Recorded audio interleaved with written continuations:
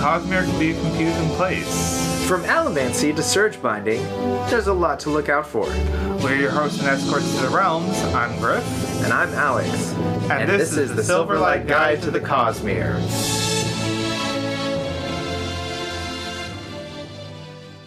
It's going. Any life updates, Griff? No, I don't think so.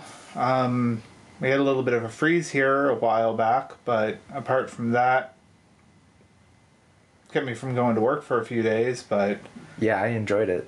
Yeah, I won't deny that. It was, although I didn't know quite what to do with myself. I should have read Dawn Shard, to be perfectly honest. I was thinking you might have, and then I should have texted you and been like, hey, read this. You really should have, because I completely and utterly forgot that I owned that book.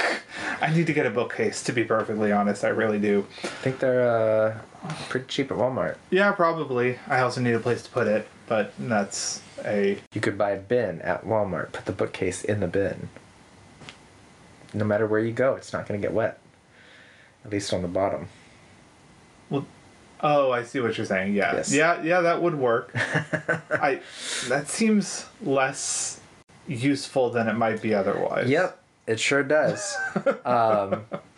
But on to Sanderson news. Yes. We've got the Lost Metal at 60% for the first revision. Yes, and then he said he had one short revision after that. Yep, where he'll go through it again. Right. And then he'll get onto Stormlight, because the Lost Metal will be coming out in November, right? 14th yes. or 15th, which coincides with Dragonsteel Convention. Yes. Mini-Con in Salt Lake City. Salt Lake. I will be having that on pre-order for the audiobook. Uh-huh. I've already got that pre-ordered. Oh, yeah. Fair. I had a credit, and I was like, I'm not going to buy anything else. I have a couple of credits, and so I need to put one of those towards... For sure.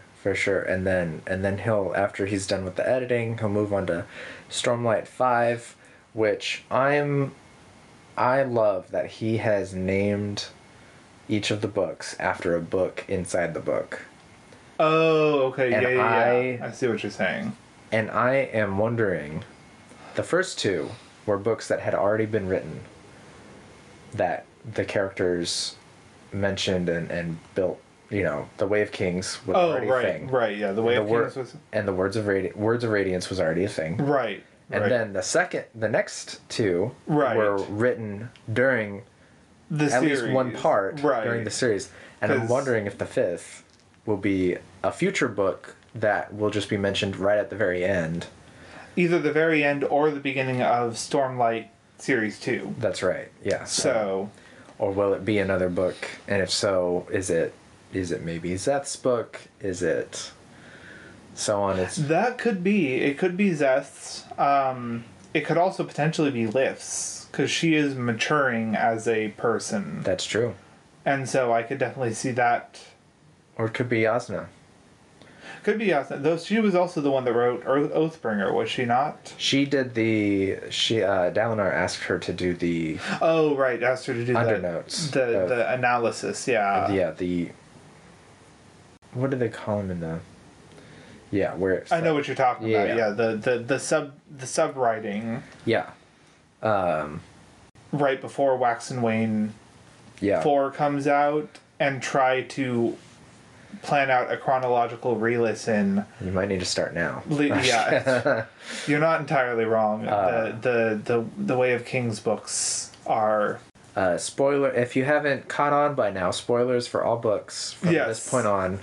Because in Oathbringer, Azure mentions that she came across the cognitive realm about a year ago. So that puts Warbreaker right. Potentially. Because unfortunately where Warbreaker ends and where we see Vasher and Azure, or what was her fucking name? Navenna, yeah.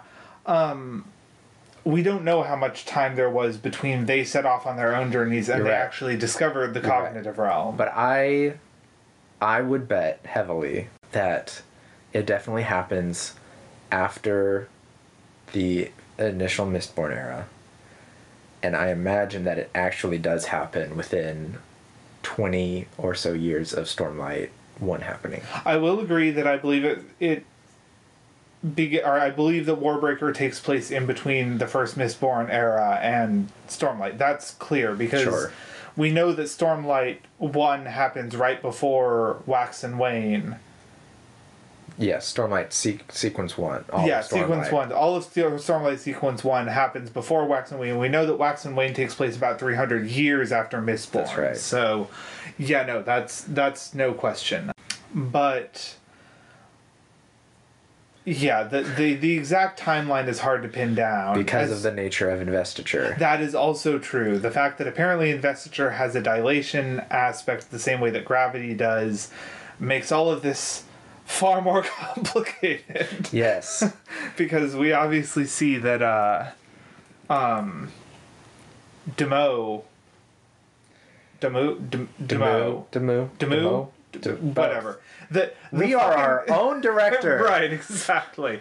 Anyway, regardless, I believe they say Demu in the books. Audiobooks. We see him both in Mistborn Era 1 and in Stormlight Era 1. So that's right. Clearly either breath and the immortality that comes with it is involved in there, or it's the time dilation of heavily invested areas, which may mean that Silverlight is so steeped in investiture that it forms its own gravity well where time outside of it is passing a lot more than time inside of it. That does make a lot of sense, given that Hoyt is older than the Heralds. And the fact that Chris is still up and walking around and is clearly heavily part of Silverlight, and she takes place potentially chronologically earlier than any other character we have run into thus far. Yes. Because White Sand is chronologically older than any of the other series. Good to know. Makes sense. Yeah. Makes sense. Chronologically, because Chris appears in the secret history of... That's right. Is it the... Mistborn, A Secret History. Yes. And appears in Wax and Wane and Stormlight. Wait, does she appear in Stormlight? Not in Stormlight, but she writes the bits after. Right, she writes the Ars Arcanum. Yeah. But because she both appears in Mistborn, A Secret History, and... well, just that, actually. That, therefore, means that she... and that White Sand must at least predate Mistborn. Which would mean that the only book that could possibly predate White Sand would be Elantris. And so it's kind of up in the air about that, but I still potentially think that White Sand predates Elantris. Likely. That's just my own theory. So we know that Elantris predates Mistborn, so right. Elantris might predate White Sand. Might. But it's a little up in the air, because we know that also the publication of White Sand was a little bit iffy, because I think he had planned to write it as a book, because he has the chapter 1 in the Arcanum Unbounded, but then of course they turned it into a graphic novel. As one does. Well, yes, I suppose. I was, as an audiobook listener, I will freely admit I am not entirely happy with the fact that it came out as a graphic novel, because that makes it much harder for me to... Because don't get me wrong, the group that did it did a great job. I don't have an issue with them, but I will freely admit that the... On a bookshelf. They sit on a bookshelf, Griff. Anyway... Onto the main discussion. Yes. Adolnasium and the Realms. Yes. Band name. Yes. Called it. No, mine actually will be Vesuvius and the Ruins. Okay, that's fair. Very fair. I'll take Adolnasium and the Realms. And, sure. We can have it be a virtual band in the same way the Gorillas were. Sure. So, because we can have Adolnasium and then we can have the Three Realms. Yes. And it's a 4-man band, and it's perfect. And then what's really happening is that it's all layers of vocals, 16 layers of vocals. Oh, good God. And it sounds like Queen. That would be Okay, so what it would have to be is... Ooh. Because then you could do a pentatonics thing where even if it's not instrumental, you still have instrument-esque sounding things. Yeah. Because pentatonics has kind of the beatboxing thing go on. That's right. So yeah. There's that. It could work out. It could work out, yeah. Stay tuned for more. No, Adolnasium and the Realms. Why this topic? Because they're foundational. We're trying to... Our entire goal for this podcast was to work from the very basic up to the finer details, and I believe that Adolnasium and the Three Realms predate pretty much anything else in the entirety of the Cosmere. Although the new graphic novel that just came out might argue with that.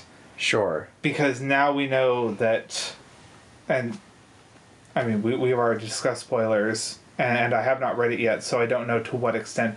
But we now know that Earth is, at least in some respects, connected to the Cosmere. Right. And I am still not completely convinced that it's part of the Cosmere. I do lend that he has said that the latest thing he said in 2014 was that it was, but I would like to hear a more specific yay or nay from him. I agree. Currently. I agree, because... So I suppose what we'll do is we'll pin Dark One. The Dark One. Yeah, the Dark One to the Cosmere for the moment, but I agree. I'd like to hear a little bit more, because I will freely admit if Brandon Sanderson is bringing Earth into it, that complicates things a great deal. Yes, and that is why I'm so hesitant to just fully let myself believe. Right. When we have knowledge of Yolen, we have knowledge of Scadrial being his... If it's on Earth, it's on Scadrial. Right. So... Right. But regardless, that all aside, Adolnasium and the Realms predate pretty much anything else in the Cosmere. It is the foundation that we at least work from going forward. We know, of course, that the humans and dragons at least coexisted with Adolnasium at some point. Whether or not they were there from the beginning, or if Adolnasium predates them, I don't know. And that other race that was on Yolen. Oh, yeah. The four-armed people. Yeah, whatever they're called. But we haven't seen them anywhere else. No, but we do know, I think Autonomy is one. Oh, interesting. The Vessel of Autonomy is. Right, the Vessel of Autonomy is. I believe she was the only one that we know of. But anyway, yes, that's the reason why we are covering Adolnasium in the Realms, is because I don't think you can get more foundational than... No. And we don't have enough on Adolnasium to make an entire episode out of. We'd have to go full Isaac Asimov to go foundation on... Any more foundational on... Yeah. Right. Bad, sorry. And unfortunately, we don't have enough on Adolnasium to make an entire episode out of. So that's why we're also covering the Realms. Right. So what do we know about Adolnasium? Not a whole lot. Thanks. We know that was it. That was the show, guys. Right, Thanks for listening. We know that it is either a being, place, or thing. I agree with Chris on her quote that I lean towards the fact of it being a being. Right. Same.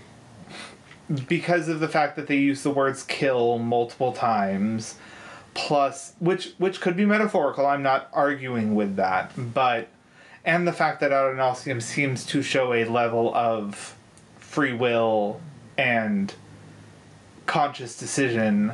Right. Because we know that the Roshar system was handcrafted by Adolnasium. That's right. And the fact that the 16 shards required vessels that were also sentient beings makes me assume that it would be a being. That said, we don't have enough to say that it could not potentially be a sentient place or sentient thing that was not a being per se. Yeah, okay. Yeah, but... So, there we go. It was a thing. It spoke, at least figuratively. At least 4 words. 4 commands. 4 commands. And so, the Dawn Shards... The Dawn Shards. As far as we know, the Dawn Shards were commands used by Adolnasium to shape the world... Shape the universe. Shape the universe. Shape the something. Shape the cosmere. Yes. Like, okay, so there's a few... We're moving into theory territory here because we really don't have a lot of concrete information about the Dawn Shards. Right. We have 1, which is apparently the word of remaking, which ends up in Risen's head. Right. However... I'm going to say that the realms existed independent of Adolnasium. The physical, spiritual, the physical, cognitive, and spiritual realms. Yeah, if Adolnasium is the supreme being, right, then they would have existed at the same time. Right. In whatever sense of time you want to think about. Right. I mean, the spiritual realm itself is infinite. It encompasses all past and future and all places. So, therefore, it gets a little wonky on that front. Like, what existed when gets a little wonky on that front. But, yes, I think that I believe that the Dawn Shards were the commands used for him to shape what existed in the physical realm. Okay. That is my theory on it. Makes sense. Think the spiritual realm already existed. Mm-hmm. And I think even the cognitive realm, once there was a mind to think, existed. But I think the physical realm, while existing, didn't have anything in it. Sure. And I think that the Dawn Shards were used to craft all things in the physical realm. Right. Now, the questions that I have... Well, okay, there's some things we can infer from the shard that Resen gets, which is remaking. Okay. Or changing. Reshaping? What's the word? You don't have your copy of Dawn Shard. Not anymore. And I don't have mine. I didn't bring mine with me. Let's see if I get any spoilers for the secret. Right? Books just going to Dawn Shard. The 4 primal commands that Adolnasium used to create all things. There you go. Which can supercharge the powers of anyone using an invested art. Interesting. Which is why they said don't bond a spren. Right. Okay, changes the... So I would say that, from my opinion, if one is changed, then one would be create and one would be destroy. Yep. That makes sense. The 4th one is a little less clear. Hey now, are you reading spoilers? Not that I'm aware of. Okay. Hold on, let me make sure it's not spoilers. Was it from an interview? No, it was from 2 years ago. Okay. It's from a word of Brandon. Oh, okay. Hoyd was a Dawn Shard at some point in the deep past. Whoa, wait, he was? Not that he held, he was. Right. So Risen is a Dawn Shard. Oh, okay, so Dawn Shards are the ones who hold the... Okay. Yes. He can't... And the reason he even still cannot physically harm people or even eat meat is related to the changes made to his spirit. Interesting. Consider this the same fundamental principle as savanthood. The few of you who have read Dragonsteel know that him being a Dawn Shard was also the source of his immortality in that book, though the terms were different back then, as Dawn Shard was never mentioned, and Dragonsteel is no longer canon. Fascinating. Yes. Anyways, So Hoyd was a Dawn Shard, and I'm assuming that is still canon. Yes. I believe so. I mean, I guess it's being carried by Risen. There's probably distinctions that are happening because of an imperfect human language. Right. Or not complete thoughts of Sanderson and whoever copied it to the wiki. Right. Let me say this. Canon information that we have thus far. Right. Is Risen is carrying it. It is called Change. I would say Create and Destroy would probably exist. Right. Now, what the fourth one is kind of unknown, because once you have Create, Change, and Destroy, what's left? Far Out Theory, Dance. You're laughing. If it's Dance, and I'm right, yes, that's... Maybe Movement, though. Maybe. Like, you could potentially consider that different than Change. Yeah. Because Change could be changed to a thing specifically, but not necessarily things like changing your position in time and space. Right. So Movement might be the fourth word. And maybe Hoyd was Move, or Movement, and that's why he's everywhere. That could be. There, we solved it. There we go. We got it. We don't have to read anymore. No. Forget the secret books. We got it. We're good. We figured it out. But something that was interesting about the Dawn Shards, though, that I found, was that when Risen absorbs one, she seems to get some effects of heightening from breath. Yes. Colors are more vibrant. Everything is a little more vibrant. Right. And I just found that interesting. I found it interesting that was specified. So did I. And I don't know what it means. I don't know what it means either, because Endowment would not be the first one I would think of when it comes to change. No. Cultivation would absolutely be the first one that I would think of when it comes to change. Sure. So why did change show some... It's indicated that it is different on a basic level than... It's similar to heightening, but it is fundamentally different. It is fundamentally different. Interesting. But yeah, that's all we have about the Dawn Shards when it comes, at least canonically so far. Yep. Although it does make me wonder if it's like investiture, and so that it can be like eaten by Chiri Chiri.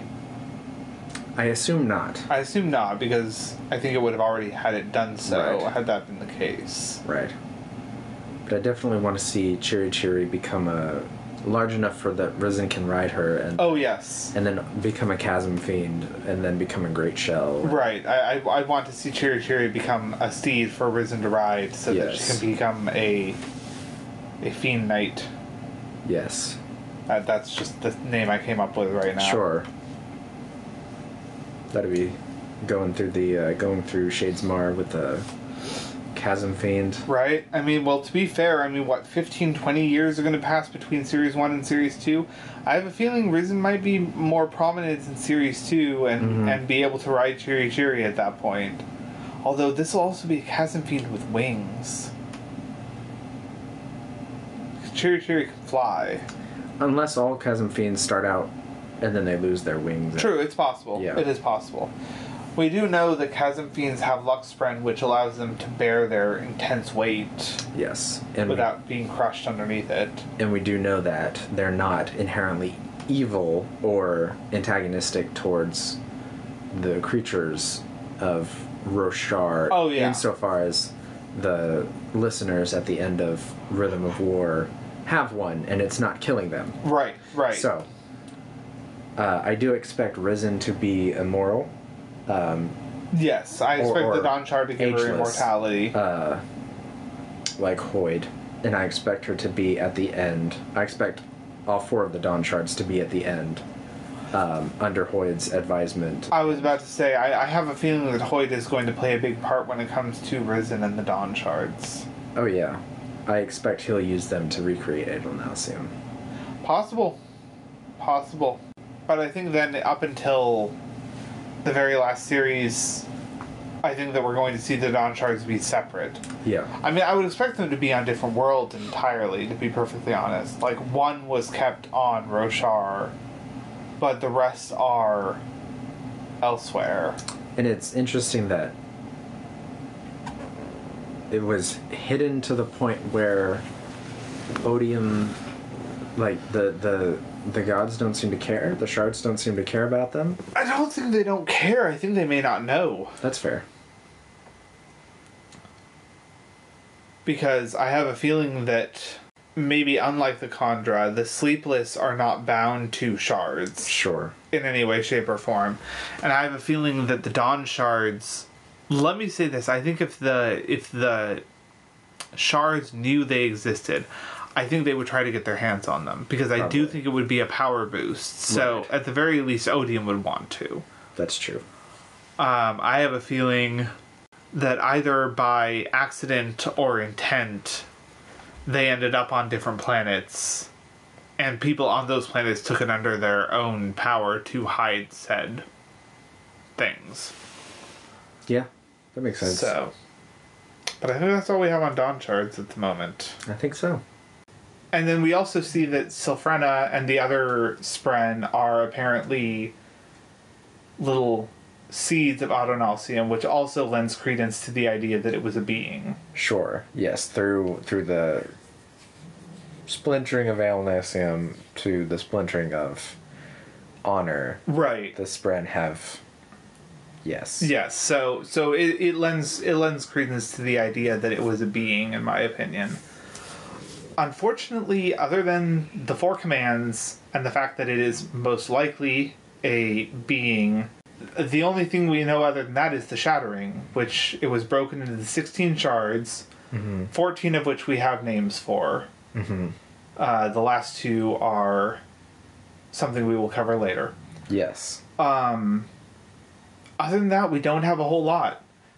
Because, unfortunately, I think other than Roshar, we don't know of any other planets that were crafted specifically by Adolnasium. Now, that said, I don't know if Adolnasium was also responsible for creating the other planets that were not crafted specifically by the shards. Because right. We know that Scadrial was specifically crafted by Preservation and Ruin. At least the humans were. Wait, humans as a species, or the humans on Scadrial? The humans on Scadrial. Fair. So potentially, Adolnasium could be responsible for a lot of the other planets, even the ones that do not have shards attached to them currently, like the planet the Sixth of Dusk takes place on, which I am drawing a blank on the name of the planet. I know it's mentioned in Arcanum Unbounded, but I have not listened to that in so long that I don't remember the name of the planet. Well, I looked at it last week and I can't tell you the name of the planet either, so... Yeah, but, so he could be responsible for all of those. Although those could also be planets that were not necessarily specifically crafted by him, but just an aspect of the universe he formed. Right. And the laws that it works under. Right. Because we know Roshar was, but he may not have taken as much care in the forming of these other planets. Yes. So. Yes. After Roshar, he was like, that's a lot. So we're just gonna not. Yeah. Nah. Probably. I think Roshar came last. Probably. And unfortunately, other than that, we don't know a whole lot. I mean, even the conjecture that the other planets were his is still just conjecture. We don't factually know that that's how it happened. Well, that's what this podcast is about, is conjecture. Yes. Mostly. But we do also want to list down what we know factually. And as I said, with Adolnasium, we don't know a whole lot. I think we will hopefully be getting more about that in Dragonsteel. Yeah, so that'll happen after the second sequence of Stormlight. Right, so it's going to be a while. Because we know that we have Mistborn Series 2, which is almost done.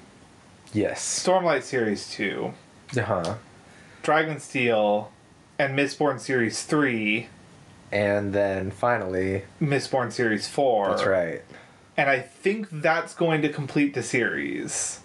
Yes, like that is going to complete the Odium arc of that caps the Cosmere, and he said after that he would still write, he still might write Cosmere related stories, but they would be like small little self-contained. Right. But we still have a shit ton because we have one more book in the Wax and Wane. potentially 5 more books in Stormlight 2. Yes, plus the one that needs to be written. Right. So that's 1 for Stormlight Series 1, 1 for Wax and Wane 1. I know it's pretty much done, but still. 5 for Stormlight Series 2. Potentially 3 for Mistborn 2. Should be 3, yeah. That's what he said. Yeah. And then potentially 3 for Mistborn 4. And then 3 for Dragonsteel. And then 3 for Dragonsteel. I think he said, but... Which means we're looking at 16 more fucking books. Plus Warbreaker 2. Plus Warbreaker 2, yeah. So 17 more books. And then... Did he say the First of the Sun was a short story, or was it a... I don't think we have that confirmed yet. Yeah. We know he started writing it... though I don't think it's required for the Cosmere to be complete. Probably not. So we have 17 books until the Cosmere is complete. So unfortunately, until... At 1.5 years each, that'll be... 30 years. 30-ish years. Yeah. Oh, God. I'm hoping some of them don't take 1.5 years to complete. I imagine they won't. Although I do believe he said Mistborn Era 3 will be longer than the Wax and Wanes. Okay, but not necessarily as long as but yeah, not Stormlight. Not Doorstops. Stormlight is by far the longest books he has written thus far. Yes. And if it doesn't end with the shattering of Roshar, what did we even read it for? I feel like we're going to have to edit this heavily because we have definitely stepped out of the main discussion at this point. But we can go back right now. Yes. So the realms. The realms. So there's the 3 realms. The 3 realms. We have the physical, the cognitive, and the spiritual. Right. The physical is the easiest to explain, which is it is the physical plane of existence. It is the planets and everybody on them and all of the physical objects that exist in that. Yes. It is what most people might refer to as the real world, quote unquote. Because... The real fictional world. Yeah, the real fictional world, yes. Worlds. Oh, something that I did want to bring up about Adolnasium, and this... Maybe we'll move this over, cut this, and bring it up when we bring up the shards. But, considering that Adolnasium was shattered into 16 shards, and each person gained a measure of power from Adolnasium and being shattered. Yes. Does this mean that people, if they could gain access to it, could take a shard of an already shattered shard, a sliver of it, and gain a measure of power? Because we know that Odium has... I mean, they specifically refer to it as shattering. Like, he shattered Honor. Right. And that killed Honor. But, depending on what shape or form those shards took, do you think that somebody could get access to one of those shards and therefore gain a sliver of the power of one of the already existing shards? And do we think that's what happened to Dalinar? Yes. And if there was a third question, also yes. Like... I do believe he has said...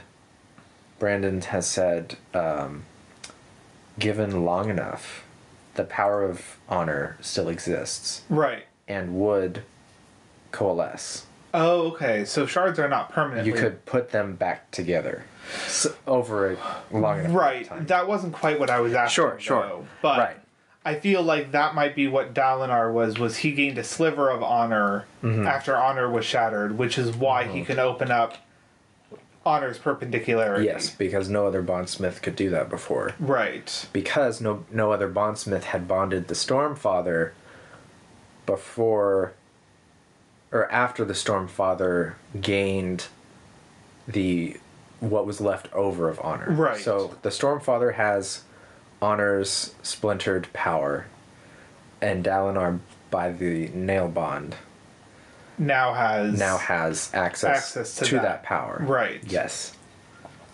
They did explicitly say that in Oathbringer. Right.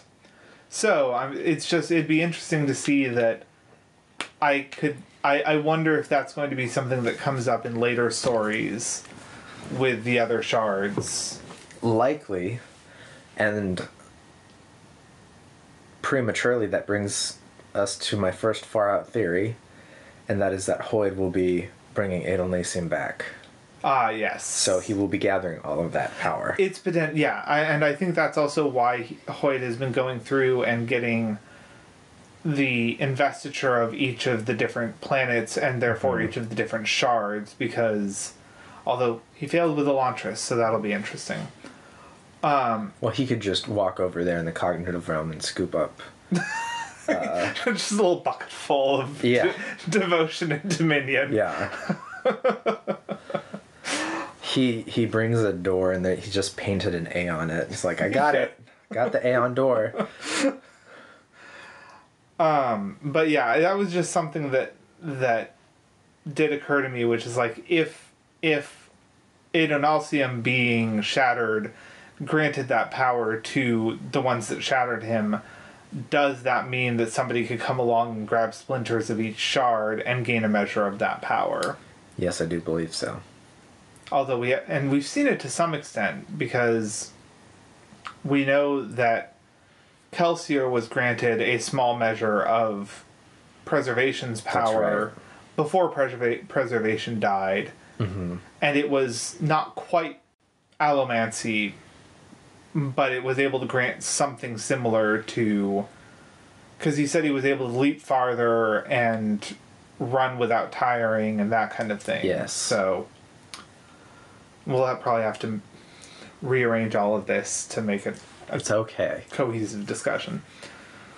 This is cohesive. Well, sort of. In the same way that the devotion and dominion are cohesive. Right. So yeah, the physical realm. Whoa. Yeah. Imagine that's, that. I don't think one that requires a whole lot of description. No.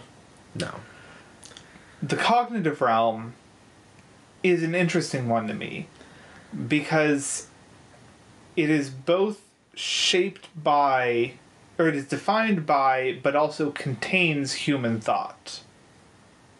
Yes. So, but it is also somewhat shaped by the planet at which it sits. Yes. Because we see that the cognitive realm for Stormlight exists in a vastly different form than the cognitive realm for Scadrial. And we haven't proven that it's only because Kelsier exists there. Right. I mean, Kelsier has a big enough ego that, you know. Yeah. He made himself a god. Yes, he thought that it should be missed, and therefore it was. Yes. No. But yeah, so it contains, but is also defined by human thought, which is why I find it so interesting. But also at the same time, it is not the realm at which human thought occurs. Like, you can't go in and mess with somebody's mind directly through the cognitive realm. That we've seen yet, yes. Yeah, that we have yet seen.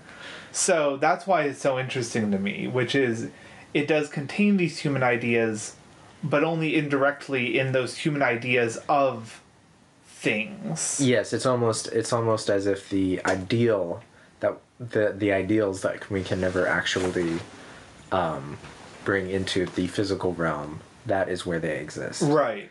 So, justice. Well, justice and like the idea of, I am a stick. Right. Only that the idea that it is a stick exists in the cognitive realm.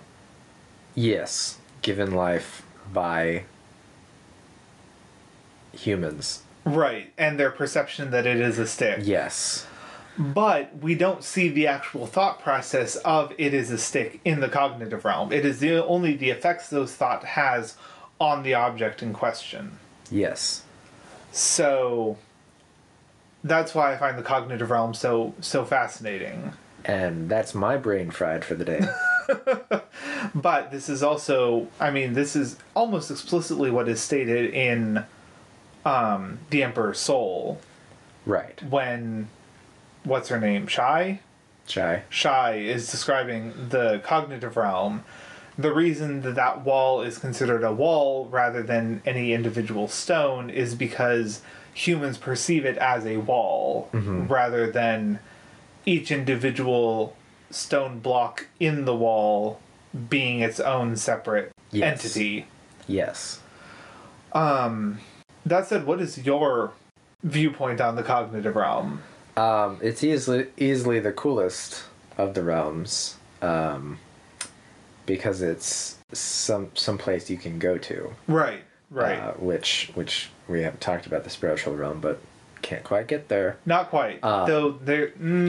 Well, we'll get to that. I think it's where a lot of the most interesting bits take place, and it will be the crux of the finale. Of the whole thing will be because the cognitive realm exists, and we see that with world hoppers. Right, of really, course. That's what they're basing it off of, and the Silverlight Academy is in the cognitive realm. I can't quite wrap my mind around it, other than how it's presented in the books. Right. So far, we don't have a whole lot of it. Like, we have a lot of implied info. Right. But not a lot of canonically stated information about the cognitive realm. Right. The one thing that I did find interesting is that no matter where on the cognitive realm you are, objects are represented by spheres. Yes. Because, like, it's the glass spheres in Stormlight Archives, but even in Mistborn on Scadrial, when Kelsier is in the cognitive realm, we still see objects collapsing into spheres of mist. Sure. So I just find it interesting that no matter where you are, no matter what material it's made out of, objects still reduce themselves to spheres. Yes. Which I don't know if there's an explanation for that or not. Likely there is, and we'll never know it. That's true. That's just how it is. That's what Brandon Sanderson's seminal work is going to be. At the very end of his life, he is going to write a Cosmere encyclopedia. That's right. Connecting all the dots. Yes. All the spheres. They're all connected. Yes. Although, okay, so here's an interesting thing that actually just occurred to me.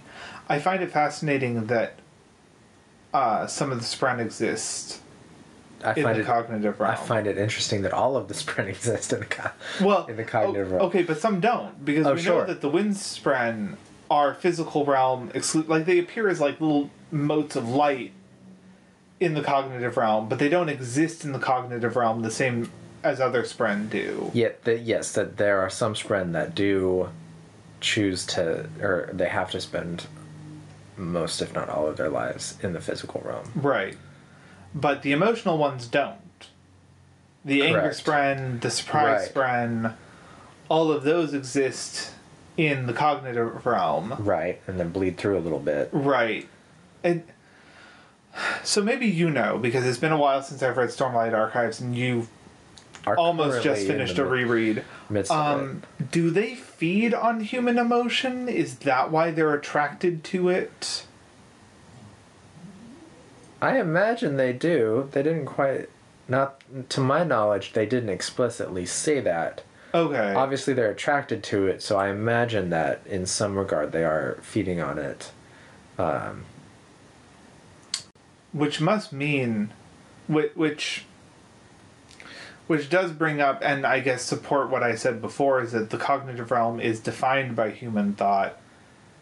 It's interesting that the thought bleeds through into the cognitive realm strongly enough that Spren of that emotion are drawn to it. Yes. So, I don't know. It's like you said, I think it's the most interesting of the three realms. Right. Because then we get the spiritual realm. Which we have only seen briefly once. Well, I guess twice. We've seen it briefly twice. Potentially. We've seen it briefly once in A Secret History. Mistborn: A Secret History. Because Kelsier grabs preservation. Right. And is shown the spiritual realm. He doesn't actually go there, but he does see it. Yes. And that's how he makes the plan that leads to the positive outcome of the whole face-off with Ruin.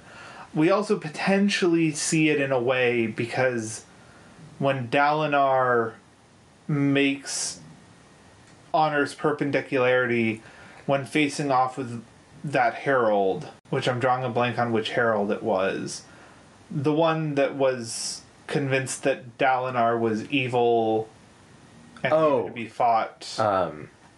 Ishar. Yes. That's right.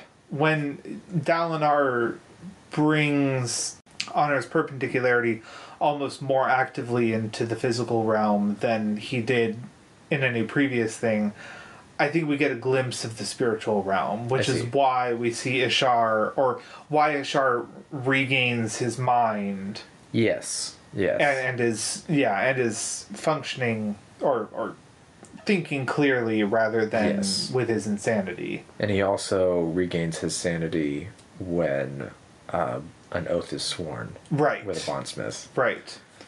So, but yeah, it is potentially a realm that exists in all times and in all places simultaneously. Connecting all things? Potentially. I mean, we do know that it is the realm where spirit webs exist. Yes. So, people at their core exist in the spiritual realm. Right. Which would mean that at least all people, all places, and all times exist simultaneously in the spiritual realm.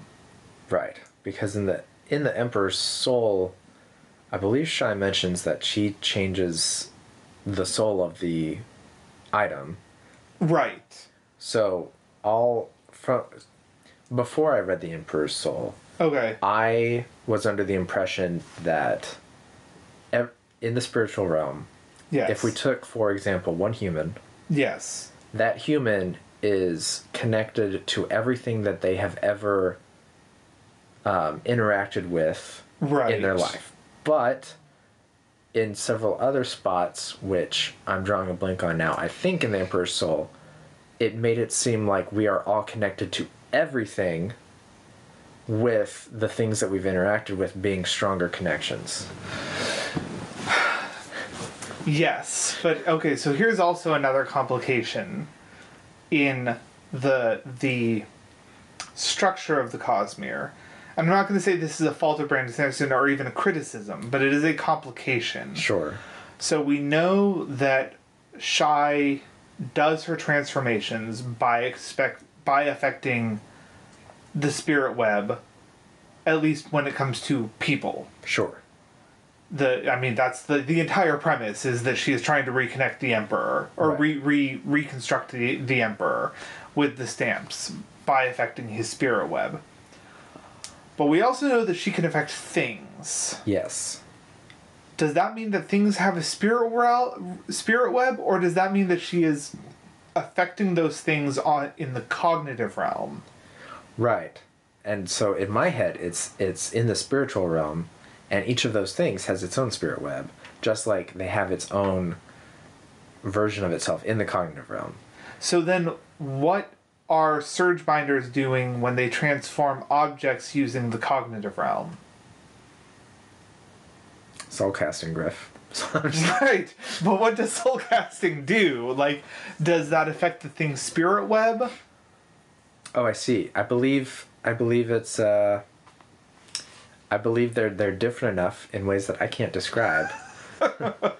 Because Sanderson has said that he wanted them to be named separately but you make a good point. Because like literally they transform what they're touching, like when, and the fact is we know this can happen to people too, because Yasna, in that terrifying display of power, literally takes the guy and transforms him into crystal. Yes. And transforms another guy into pure flame before it poofs and vanishes. So what I understand is that it's two separate ideas. Okay.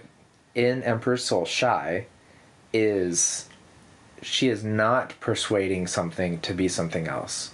She is changing its past history, and I assume its connections, to turn it into something else. Whereas Yasna and the soul casters are persuading it in that moment to be something else via the cognitive realm. So that's actually fascinating, because that means that a person or thing's essence is contained in the spiritual realm. Mm-hmm.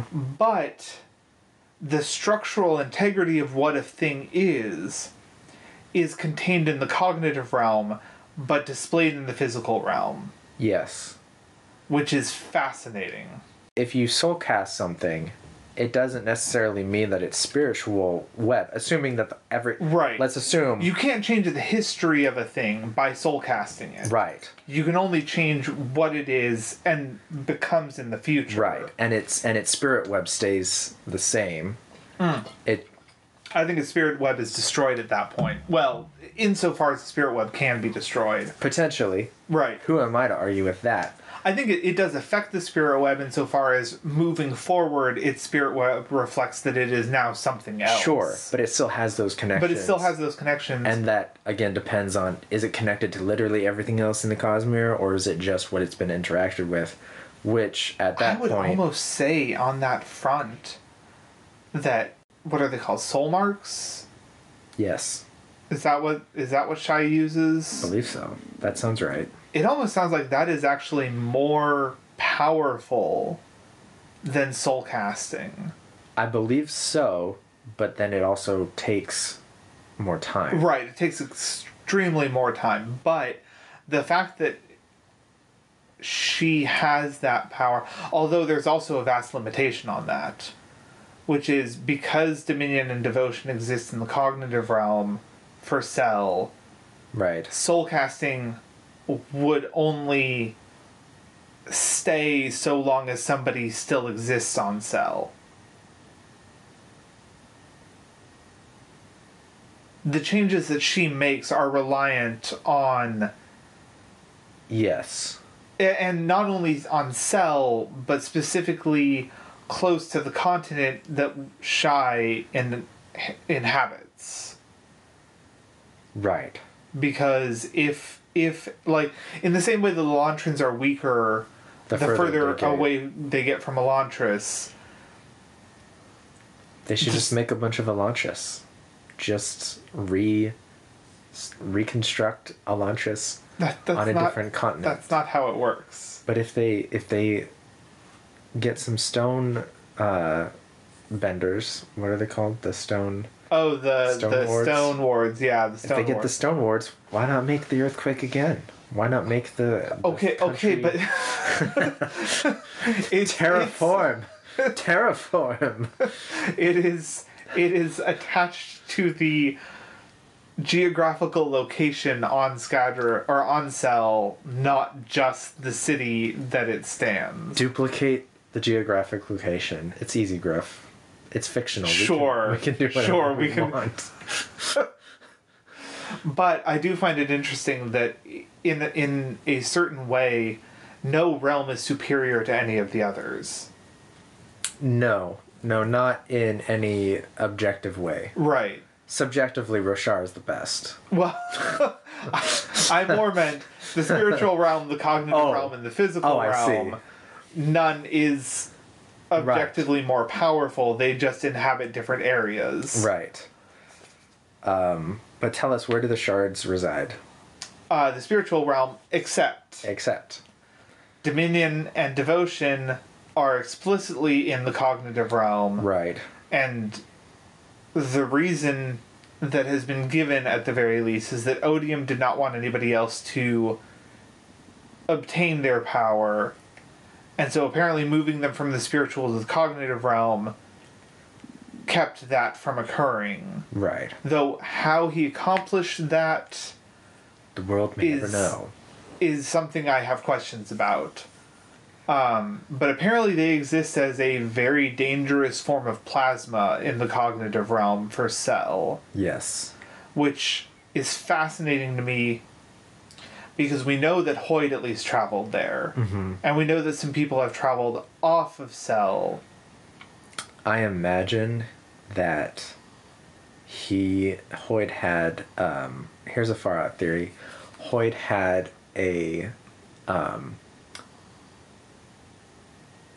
he could, what's the term with the mistborn people with the dualborns where they can burn what they've stored? Compounding? Compounding. He compounded gold. I mean, it's possible. It's possible. And honestly, the fact is, the way that, what's his name? The Elantrian that helps the main character. I'm drawing blanks on names. Galadon.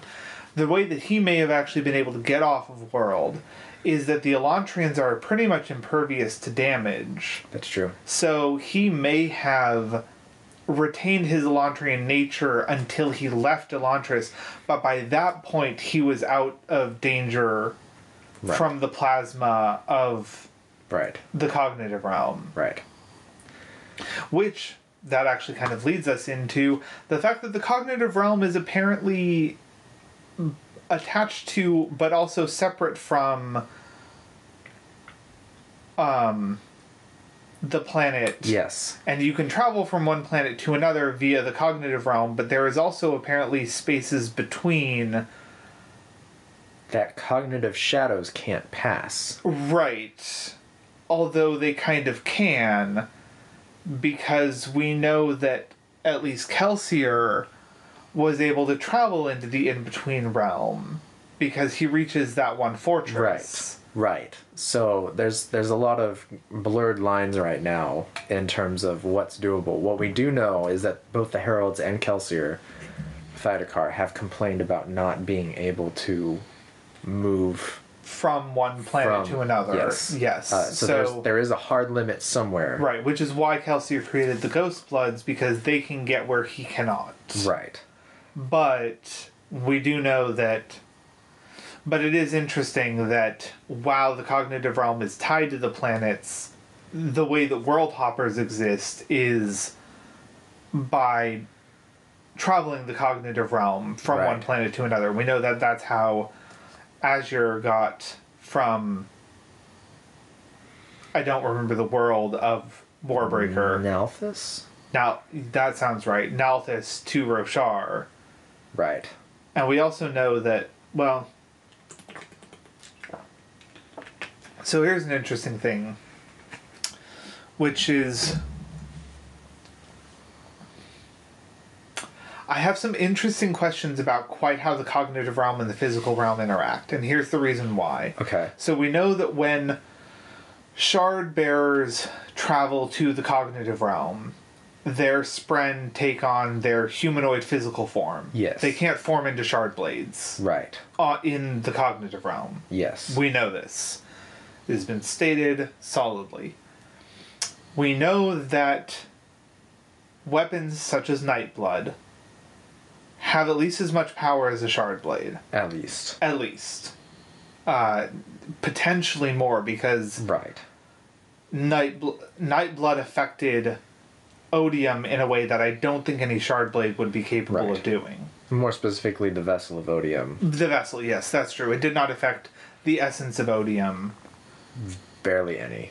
Barely any, but it definitely defeated the... And we at least know that the shards...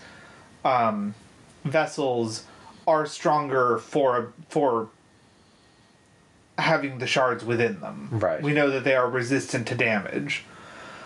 But when a breath user takes an awakened item, such as Nightblood, into the cognitive realm, they retain their shape and do not become spheres. That's correct. So there's an interesting interaction, which is... when moved into the cognitive realm, is there still a sphere for that item in the cognitive realm? I'd argue no, and that there's some sort of persistence that happens when a human goes from the physical to the cognitive, because it's not just that awakened item, but also clothes. Right, all of those still exist. The weapons that Adolin brings in Rhythm of War, he loads up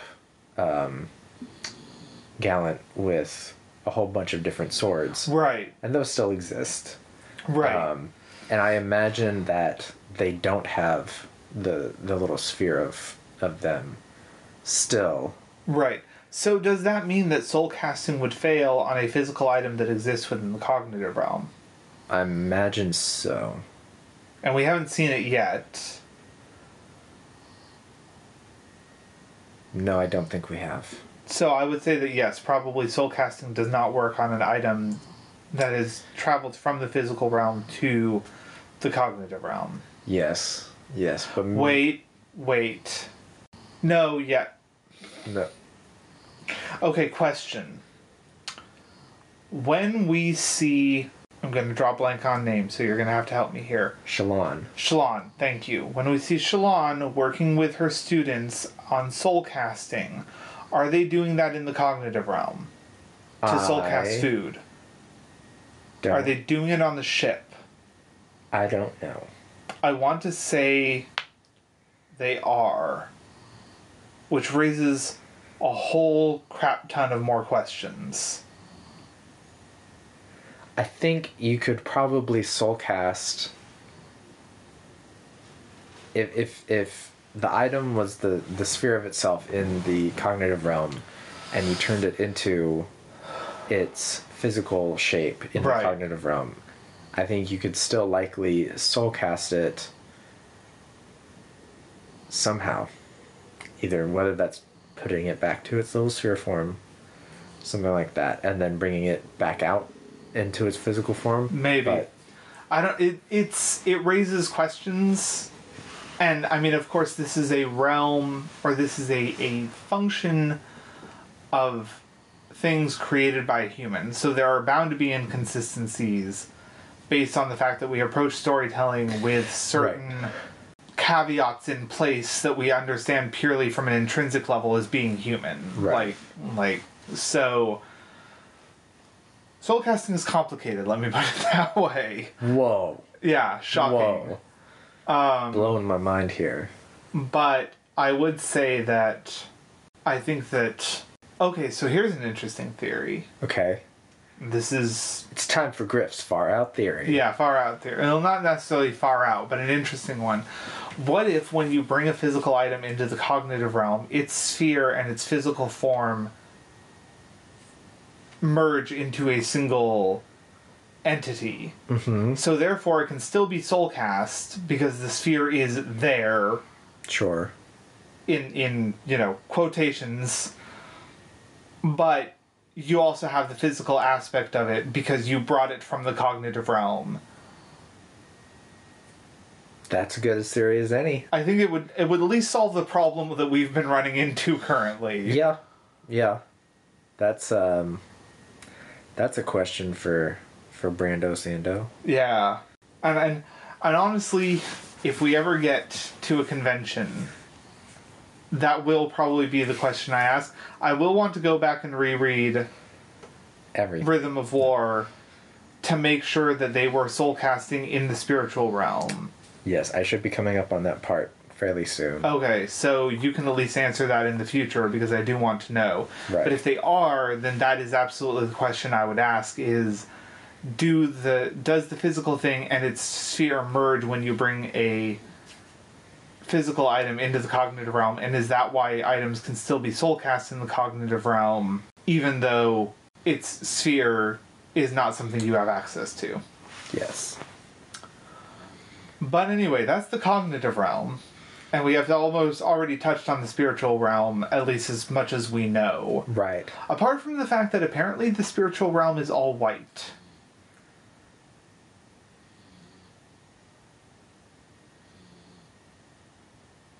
I mean, in my head, I was imagining the webs being white, so if everything's connected to everything, everything would be white. So right. That makes sense, sure. I mean, let me just say this. When Kelsier views the spiritual realm, I believe he talks about it being white, but with, like, he's able to see the futures, like, time stretching out in two directions. Oh, interesting. Like, he talks about being able to look out into eternity and see the future, which is how he right. creates the plan that he does Vin and getting the earring ripped out of her ear and all that.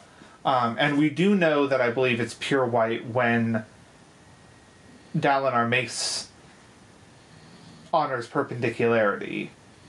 Right. Which brings the spiritual, cognitive, and physical realm into one place. Right.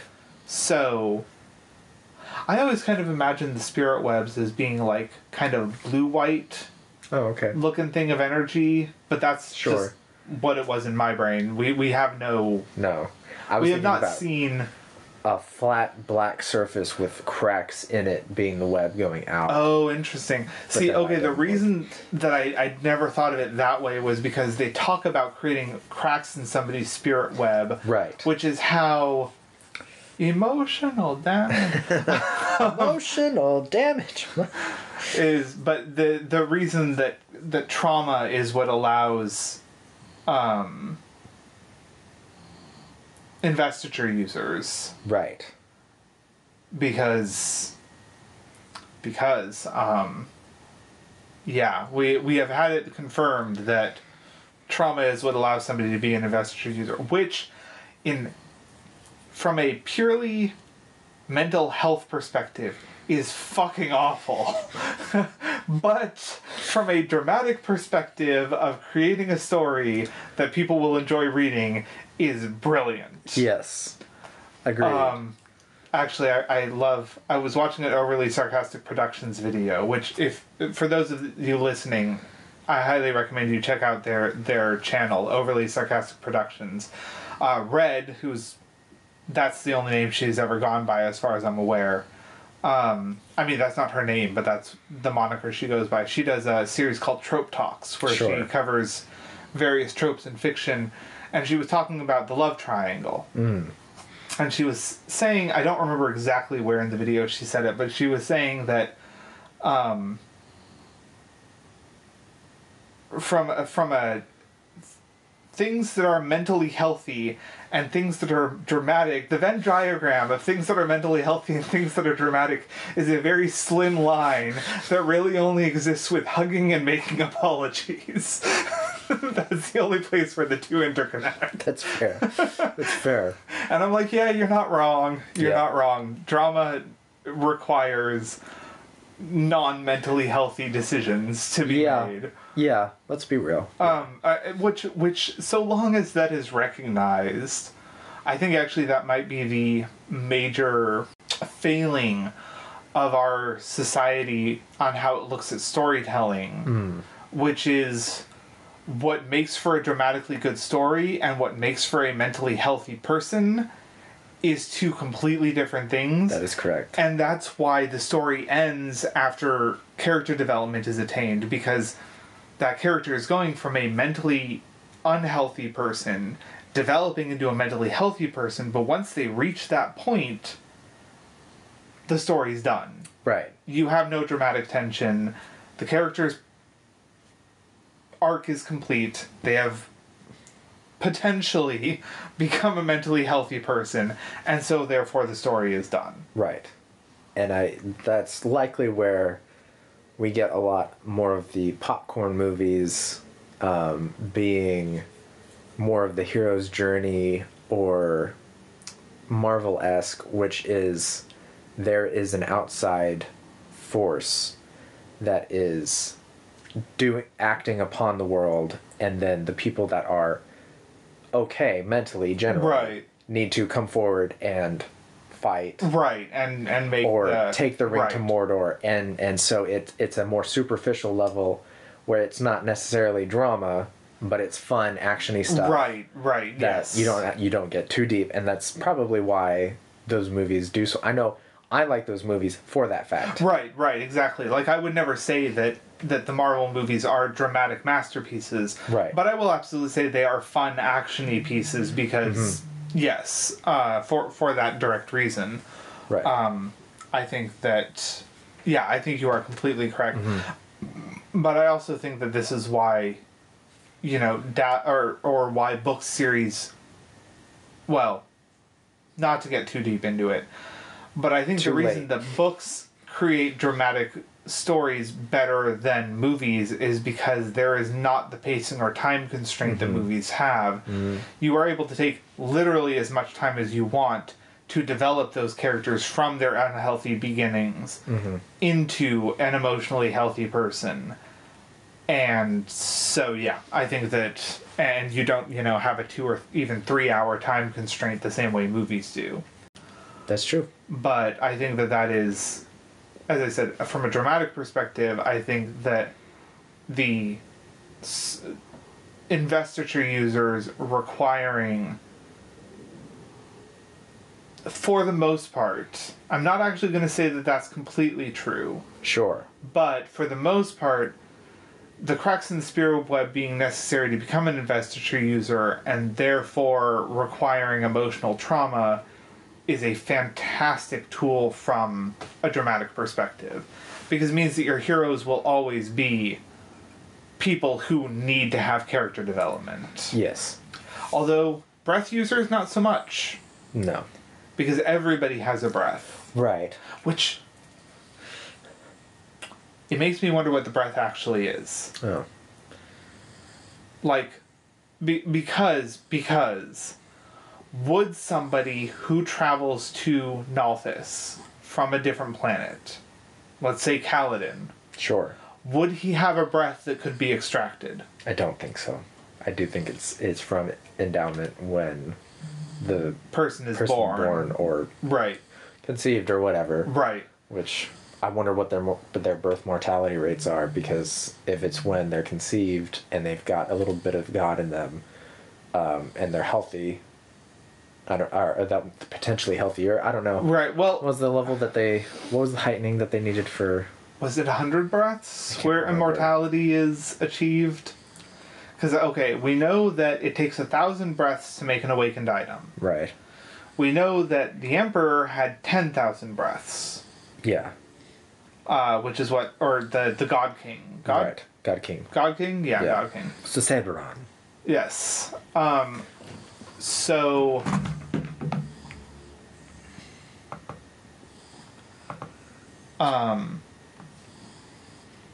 So the fact is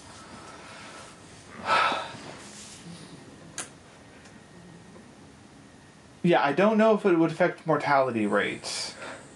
That's a question for another day. Yeah, that would be a question for Brandon Sanderson. That'd be, yeah. And he'd be like... You know what? Well, okay, so here's what we're going to do. We're going to get massively popular. Sure.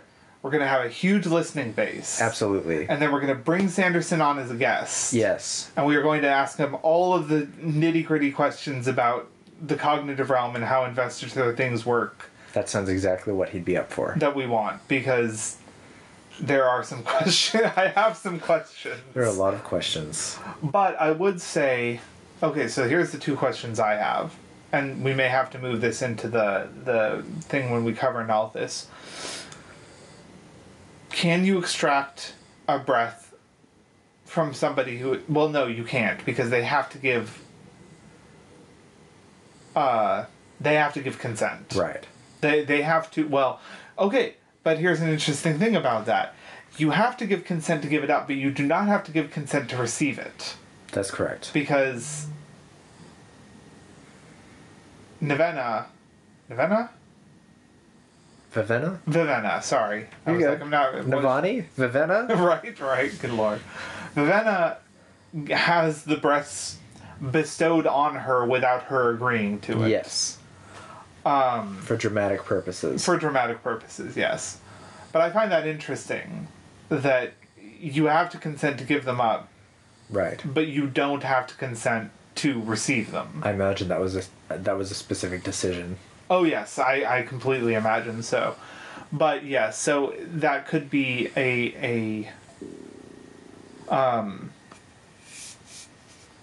but yeah, the breath is probably gifted to somebody when they are conceived or when they are born. Could give an interesting thing to somebody drawing their first breath. Yeah. But anyway,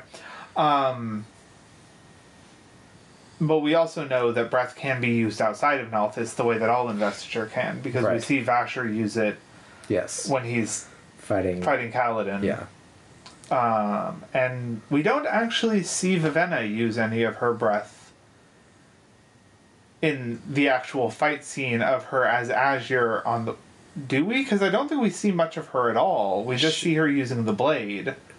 I thought it mentions that Kaladin mentions that she's moving in ways that do not make sense. Maybe it does. It's been a while since I read it, so I'd have to go back and review. Honestly, I fell asleep. I listened as I fell asleep. Ah, okay. And I had fallen asleep during that part. And I didn't go back far enough, and then I was like, I remember what happens. Right. So now, obviously, I don't. That would have been useful to just another 20 minutes back. Anyways, here we are. I will say that it is interesting. Yeah, breath is one of those that I want more answers on. On exactly, because we clearly know from the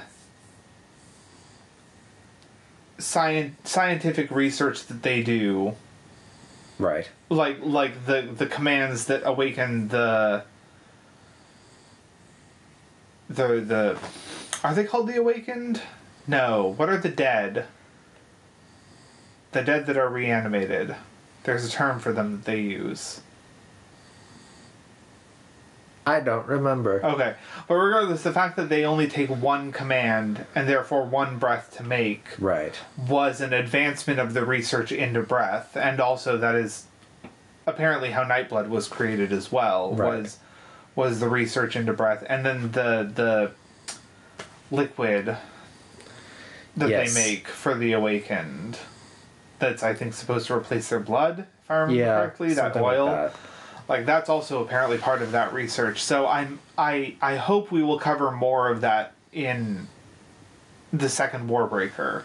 Hopefully. Probably not, but hopefully. But hopefully, yeah. Well, it's time for some far out theories. Yes. So we've already mentioned Hoyd will bring Adolnasium back together. Right. I think... Sazed would die. My far out theory is I have a feeling that we will see somebody die, go into that point that Kelsier mentions, that all the sword, the beyond, and come back.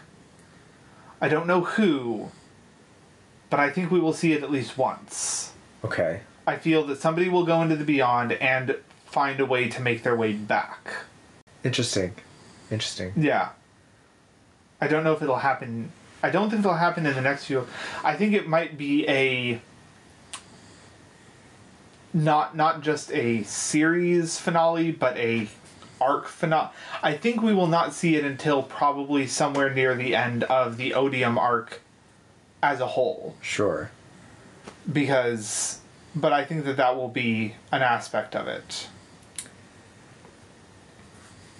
Not entirely sure, of course. Sure.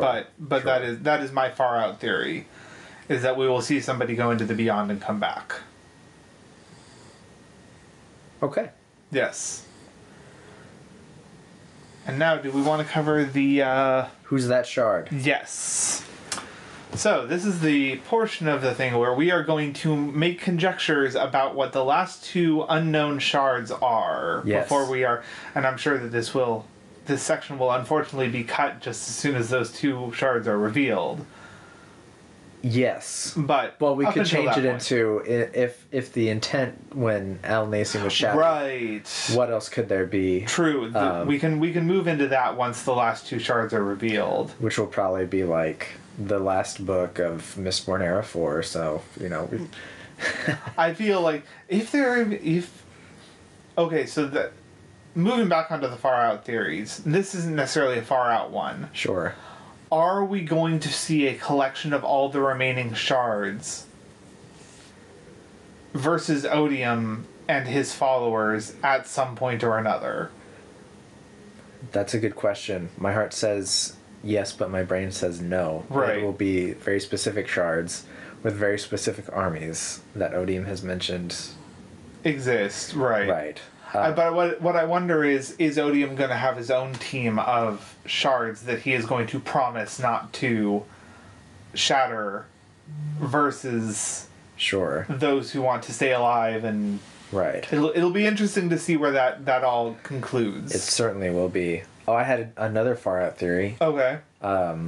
The technology for the wow.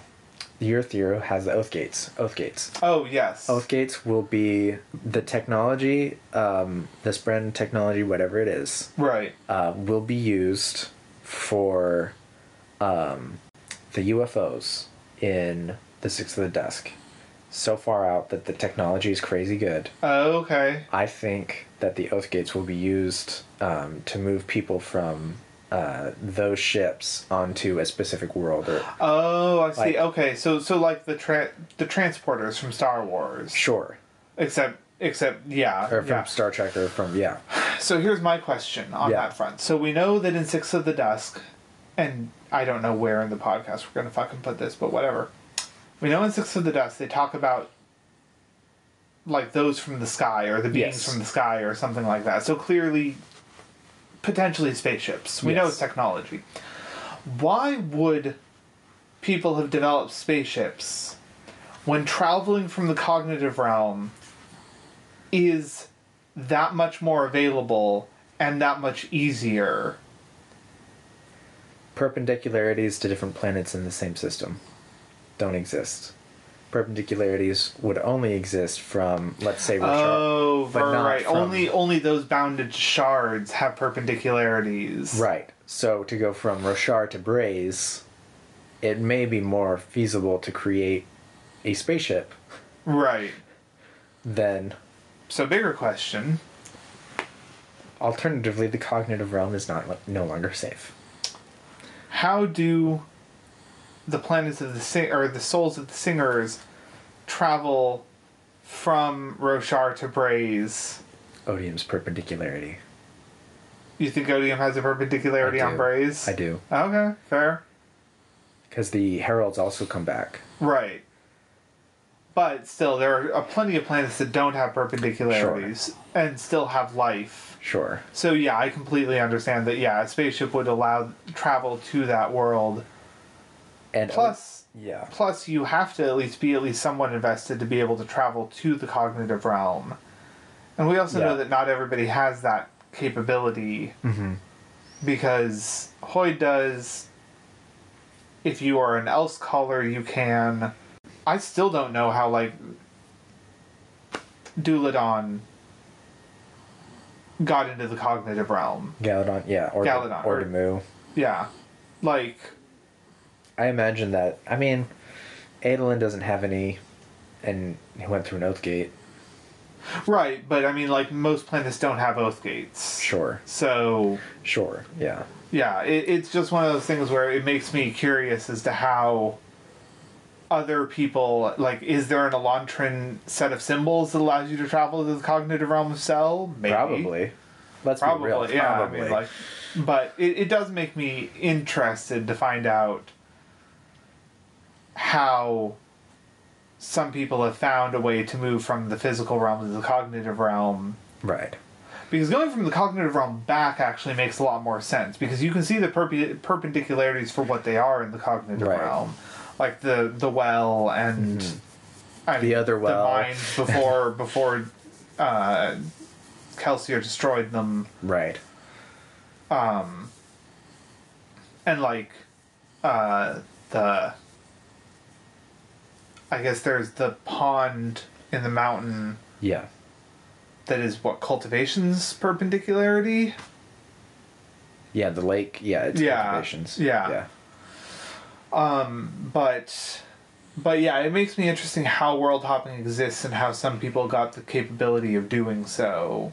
Because like Demu, he has no investiture that we know about thus far. Right. But is still a world hopper. So, and we know for a fact that what's his name, the leader of the Ghost Bloods on Rochard. Yes. The guy with the bird. Mraze. Yeah, Mraze. I don't believe he has any kind of investiture that we've seen. That we have thus far seen. Could be anything. He could be a Alamancer, and we'd never know. It's true. At the moment, but who's that shard? Right. Who's that shard? So, would you like to go first? Sure. for this week, I'll say wisdom. Okay. And question. Yes. Since we're going to be covering this later, but I do want to have it be part of this. Who is wisdom a counterpart to? Odium. Okay. Because, as you know from my beliefs on that, a 1-to-1 is unlikely. But if it was going to be a 1-to-1 counterpart, right? I would say Odium, but I would say Odium for a lot of things. Fair. And I think I'm going to be stealing a little bit of your reasoning here in that I do believe the shard wisdom. Sanderson has said that there is a shard that has ran and hide. Right. And I do believe that could be wisdom, knowing that he does not stand. It does not stand a chance against Odium. Right. And Hoyd in Oathbringer, briefly, in a kind of offhand way, so I'm not saying this is 100% proof at all. Right. But he does say something along the lines of having met wisdom, or wisdom doesn't like him, or something like that. Okay. Or wisdom doesn't get along, or something like that. I'd be hard pressed to find the actual quote. I might go grab Oathbringer here in a bit. He might have made it metaphorically. Exactly. But in that moment, I was like, oh. Right. We've gotten the letter from Autonomy saying, yeah, I'm making another avatar that's specifically not going to like you, Hoyd, so don't come and find it. Right. In that way. So, also, bitch that she is, she put that back on his home world. Oh, no. Yeah, I didn't realize that. Yeah, apparently that is Hoyd's home world, and that's where she stuck it, so... Well, we know who Hoyd's killing first. So that's really all that... Jesus, Wolfie. That was creepy. Oh, yes. So we've said this in episode 0, but we'll probably repeat it a few times throughout the series. If you hear dogs and or cats in the background, there are animals in the places where we're recording them, so they're almost inevitable. They're cremlings of the sleepers. Yes. So that's really all I've got for mine this week. What about you? Well, okay. First, I'm gonna have some opinions on your... Sure. One, I don't actually think your idea about wisdom is so far out there. Sure. However, I disagree that it's the one that Hoyd refers to that ran and hid. Okay. I would say, personally, I believe that if there is wisdom, it is a counterpart to whimsy. Sure. That makes sense. And I believe that we have not yet encountered it. Sure. My idea for Who's That Shard is one called Survival, or Self-Preservation. I've gone through a few different names, and I believe that is the one that is running and hiding. Sure. Because I think that its survival is its base instinct nature. Like that, right. that is what the shard is all about, is making sure that you survive regardless. And I believe that it is the counterpart to Valor. Okay. I think the Valor is the idea of fighting and or sacrificing yourself for bravery. I think it's the counterpart to bravery, basically. Sure. So where bravery is going up against something that you fear and going through with it anyway. I believe that survival would be the counterpart to that, where it would run, it would hide. It's that base survival instinct in everyone. And similar to Odium not being called hatred, even though it is hatred. Right. We could say that survival is cowardice. Right. With a different name. But a different name. With a better name. So yeah, I'll agree with you. I don't think the name would be survival, but I do think you make a strong argument for it being a counterpart to Valor, and Brando Sando has said that one ran and well, yeah, that's where my theory came from, is that there was one that ran and hid, and I believe that it is the counterpart to Valor, and whatever it ends up being named. I think cowardice seems a little too on the nose, which is why I didn't think that it would... That's why I actually initially went with self-preservation, because I feel like that gets across the idea while... Yeah. But we also have one called preservation, and that would be odd. Yes. So and I don't think, like you said, I think it'd be odd to have the dual use of the word preservation. So I think that I went with survival. Sure. I think that brings us to our non-Cosmere corner. Yes, it does. Which you've got a semi-non-Cosmere corner. Yeah, somewhat non-Cosmere. It is directly Cosmere related, but it is not done by Brandon Sanderson or anyone he has specifically endorsed. And that is the alphabet. Used by many, loved by all.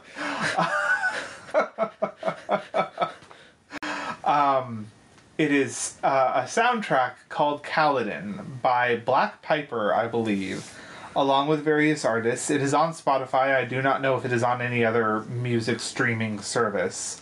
But it is a direct soundtrack for Way of Kings.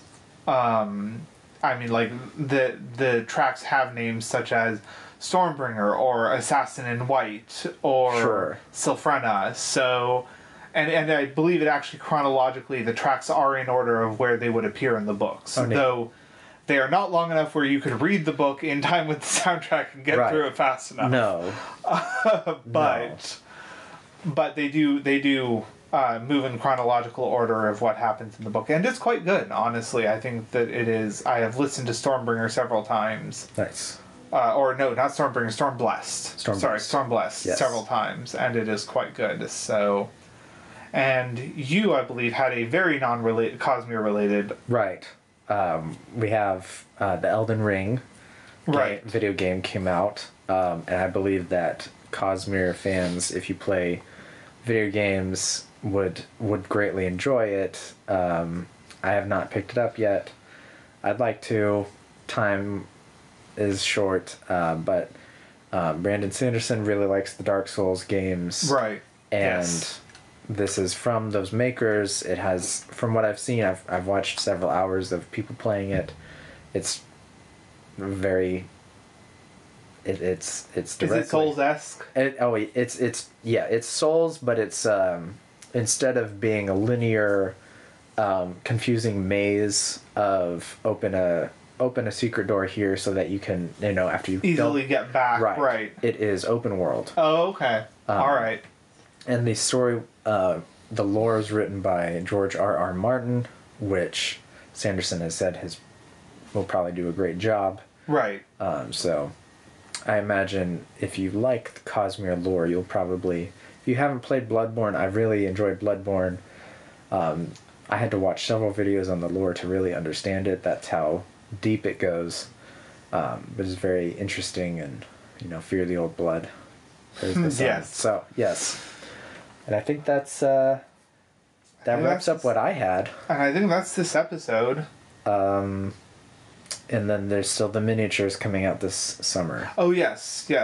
Which I will probably be picking up a set of. Is that on the Kickstarter? Not yet. Okay. I do think they plan it to be a Kickstarter, and I don't know if it's like printable files or the actual set of them that they'll send out. I imagine it'll be both. Probably. Let me know, since you tend to discover those things before I do, let me know when the Kickstarter goes live, because I will... Yes, it's through Brotherwise Games. They have a page set up where you can enter your email to get where you updates. So yeah, I still check, even though I haven't received any updates, because the figures they have for Shallan and Kaladin look real good. So... That's it, yeah. There's... I'm personally hoping for... Obviously, Kaladin and Shallan. Right. Dalinar, Adolin. Yes. Hoyd. Yasna. And then I'd love some Parshendi. I hope Seth. Yes. I hope we get Zeth. Zeth would be awesome. Lift. Nail, the Herald. Actually, okay, I want all the heralds. Yeah, if we put in all the heralds... They've said something around 20-ish figures for the first... Let me say this. I at least hope we get, if not all the heralds, at least the heralds that we have seen thus far. That'd be good. So, Nail... I don't remember any of the other ones, but the one that comes Ash, back... Talenlaw... I haven't ever said his name out loud. Taln. Yeah. Talenel Elin. Talenalot. Right. Those ones. Tal. Yeah, Tal. Talm. Nail, Talm, Ash. Right. Who's Palm also. Yes. And then Ishar. we've seen. Right, yes. And Yezrian died. Right. Which I didn't catch the first time at all. I hope we do get some singers. Yeah. Or some Parshendi, like you said. Relaine and Venli, ideally in their final in what at the end of Rhythm of War. Right. Where they're We've got we've got the envoy in the war form with Relaine. So there's some difficulty with those figures, from my point of view, and here's the only difficulty that I have, which is since they are canonical. And are they going to come painted, or did they say? They didn't say. On their site, they do have unpainted Shallan and Kaladin with a painted Shallan and Kaladin. And Gotcha. again, that's why I think they'll give files and possibly printed set.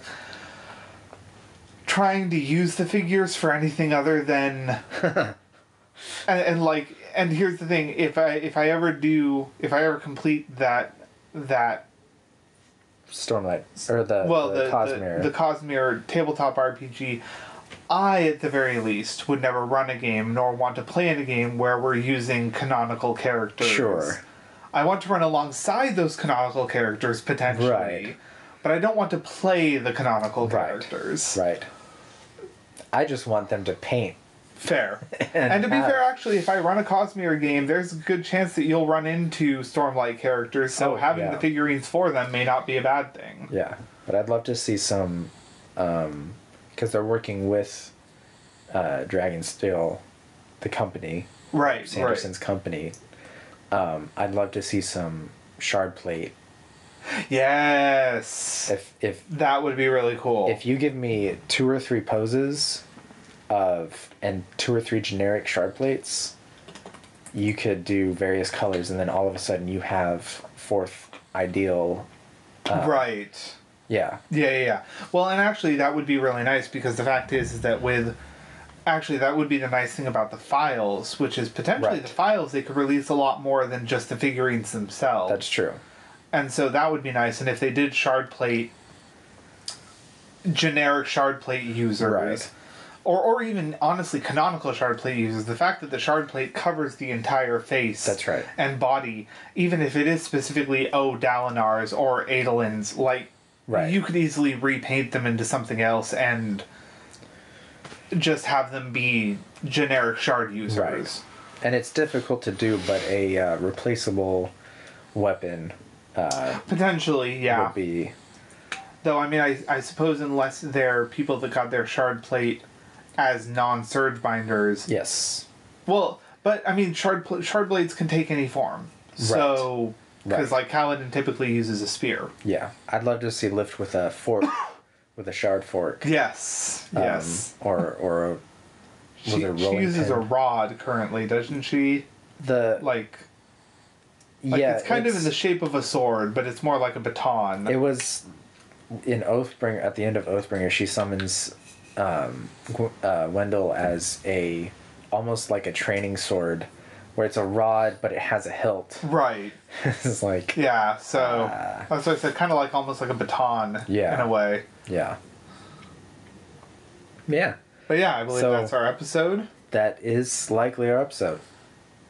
So until next time, stay safe, World Hoppers, and we will see you next time. Yes.